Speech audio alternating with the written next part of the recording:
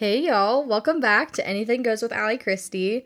I am so excited for this episode because for the first time ever, I have the opportunity to take some of y'all's questions and I can answer them.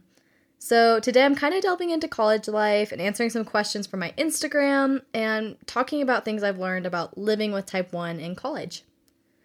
So for those of you who don't know, I just finished my freshman year at Texas Christian University as a nursing major. And let me tell you, it was so fun, and I learned so much, and met so many amazing, awesome, beautiful people. And I'm so excited to go back this August and just continue this journey. But until then, I really have been enjoying my time here back home in Nevada, riding the horses, and working as a waitress and a vet assistant. I definitely feel like this summer has been very productive, so that's always a good feeling, but let's start off with some of these questions and get this podcast started. So first question is, did I write my college essay on type 1? And to give some insight on that. So I actually wrote my college essay on the story I told in my very first podcast, Highs and Lows, about my first equestrian medal final with all those external type 1 stressors and even just the external stressors from the medal final itself. And then I kind of used that as a window to explain why I wanted to go into the medical field just from having so many years of personal experience. Now, with that being said, I do hear a lot of times kids stressing about essays and majors and that they don't have a huge reason or story or situation that backs up why they want to do what they want to do. And I just want to put it out there that that's totally okay. And the most important thing is to do what you love. You don't need some crazy story to point you into a direction. Actually, for most of high school, I was dead set on being a broadcast journalist just because. Literally no other reason than it looked fun. So, guys, that's totally okay and just as relevant too. Okay, so these next two kind of go hand in hand, and they ask, do you get treated differently, and what do you do when people don't understand? So, I think this is one of the biggest things I really want to get out there to the community about type 1 and life and all that good stuff. And I would be lying if I said I don't get funny looks when my pump wires are showing, or people see the obnoxious sensor on my leg, or that when I switch to shots and I get my insulin out of a very suspicious looking needle, that I don't feel a little uncomfortable.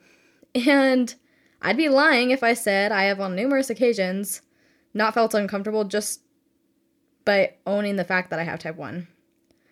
And this sounds so bad, like, Allie, what the heck? This goes completely against everything you speak about. And you're right, but that's kind of the very reason why I speak about it now. So, when I first came to college, I was so excited for this new blank slate. No one knew me, I could be whoever I wanted, and I could kind of portray myself the way I wanted people to see me. So for some reason, after owning my type 1 all my life, I got to college and completely had a shift in my views. One night going out, I remember having my pump hooked to my jeans, very much so in view, and I could just feel all the eyes on it. And those questions of where I'm from and what do you like to do or what are you majoring in all kind of turn into, what the heck is that thing clipped to your pants?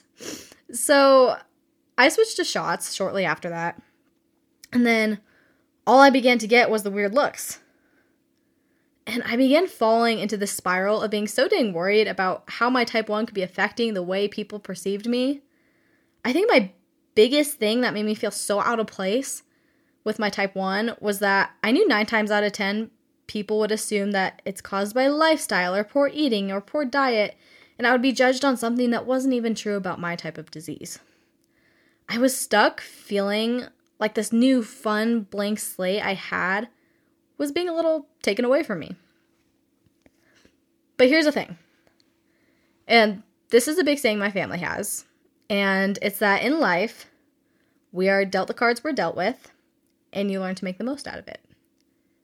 So maybe I'm looking at my cards, right? Hoping for all aces, and maybe there's a 3 over here, and I'm like, yeah, no, let's switch to shots, let's try to get rid of some of that card, and oh, there's a 4 over there, yeah, well, maybe instead of educating people, I'm just going to hide my pump a little better, and on and on and on. But in the end, if I'm dealt a silly hand, I'm dealt a silly hand. And I'm going to work my butt off to try to change that by the end of the game. But until then, you own it, right? So I kind of lost sight of that first semester, I feel like. So back to the question, do I get treated differently, and what do I do when people don't understand? I don't think so.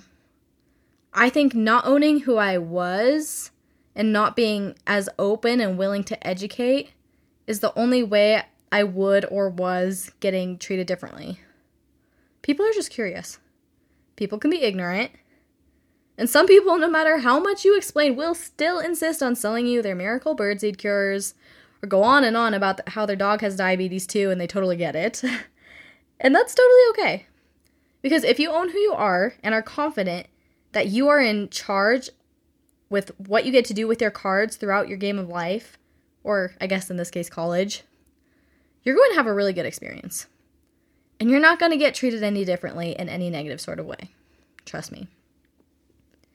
So with that, some things that kind of helped me along in becoming confident with who I was and with my type 1 is I invested in some super cute sensor tape so my sensor didn't look so medical and scary. And maybe some days I'm wanting to clip my pump inside my shirt, and that's totally okay. But when I do want to clip it where the world will see it, I know that every look and question asked is a way I get to advocate for children who might have not been so fortunate in their situations, or who may still be needing the world to hear that knowledge. And to do it for myself, own who I am and what I have, and show the world that despite my cards, my zest for life is not going anywhere. So, long story short, just keep your heads up because you're all absolutely killing it, so don't let people make you think any differently. Our next question asks, how do I get my medical supplies being so far away from home? So, as for my insulin and test strips, we actually have a pharmacy right by my school to complete those orders, and I just kind of go pick them up as they come in. And then as for pumps, my mom actually ships them to me, and that's how I get those. But there was a little situation last semester, though. Texas decided that they wanted to have some fun and pull a fast one and give us a 2-week snowstorm that literally cut all of our power and water, and in turn closed the pharmacy and post office. So that was a little scary, but I did end up having backups in case of an emergency. So I definitely highly recommend having more than you think you need. But yeah, that's my little supplies scare story from last semester. The next question asks, what's your funniest college type 1 story? I don't know. I sometimes like to switch to shots or insulin pens just because it's a nice disconnect to have for periods of time. And I will say I have gotten some pretty questionable looks in the bathrooms or at restaurants whipping out my needles. I've had friends accidentally get caught on my tube and rip it out. I can't really think of anything too crazy right now, but if I could actually pick one of my funniest stories that has to do with type 1 in school, I have a couple funny middle school stories. So, first story, I used to be on the Omnipod pump, and as Omnipod users know, when 3 days hits, that thing starts beeping at you all day long. So, I guess I had hit my 3 days of wearing the pump, and it started beeping conveniently in the middle of a history test. And I kind of had a crazy history teacher at the time to begin with, so I'm just going to put that out there before I begin. But he heard the beeps and thought it was the bell to release us from class. And this guy got so mad. He used to have this metal stool that literally sat like in the middle of his classroom. And I'm pretty sure he had anger issues because every time he got mad, which was quite often, he'd punch it. Like, full on punch the metal stool. And this poor stool had so many dents on it from him, I don't think anyone could even sit on it. So, anyways, he's upset. He's punching the stool. He calls the front office and is yelling at them about a bell that went off, but he can't release us because we're in the middle of a test. And then he's punching the stool even more. And this whole time, I could just feel my whole face turning tomato red. And at this point, all I can do is just pretend to be writing on my paper so he wouldn't notice me. I ended up disabling it and changing it after class. But oh my goodness, I was so embarrassed. And I know I had friends who knew about my pump in that class. So shout out to the homies for saving me from that embarrassment. But yeah, that was interesting. And the second story I have actually took place that same year. And let me begin by saying my middle school was not in the nicest area ever. We had some crazy things happen there, and there were some crazy people, so it made sense that he thought this. But anyways, my pump was, of course, alarming again, but this time it had expired. And when an Omnipod expires, it lets out this continuous high-pitched beep until you disable it. So my meter to disable it was in my locker. So I left class to go get it, and my locker mate happened to be there. And my pod was on my stomach, and I was holding it down with my hands to kind of suppress the beeping.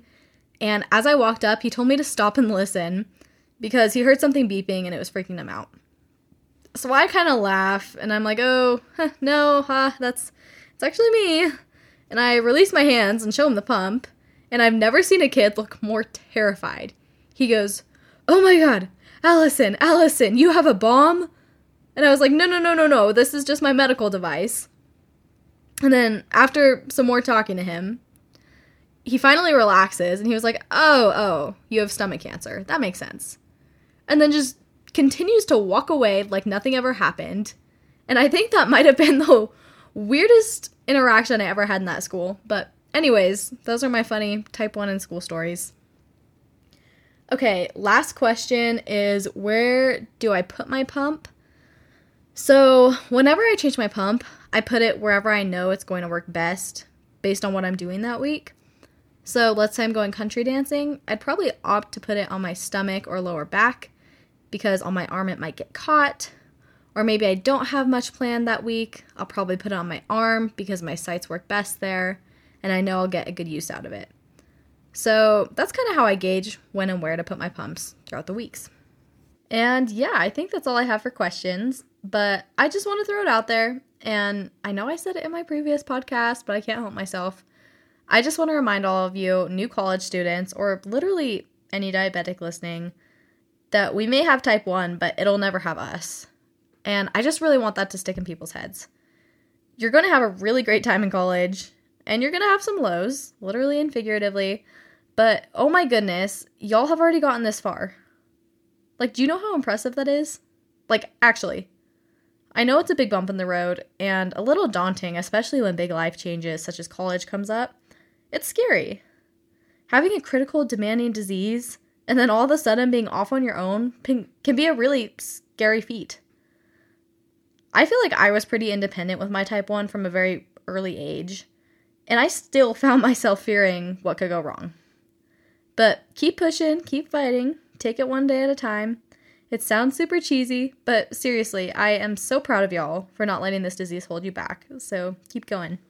And that's all I have for you today, but thank you so much for all the fun questions. I really had a great time interacting with some of you. And as always, for more information, you can access my website at typicaltype1.org or my Instagram at typicaltype1. Thank you guys.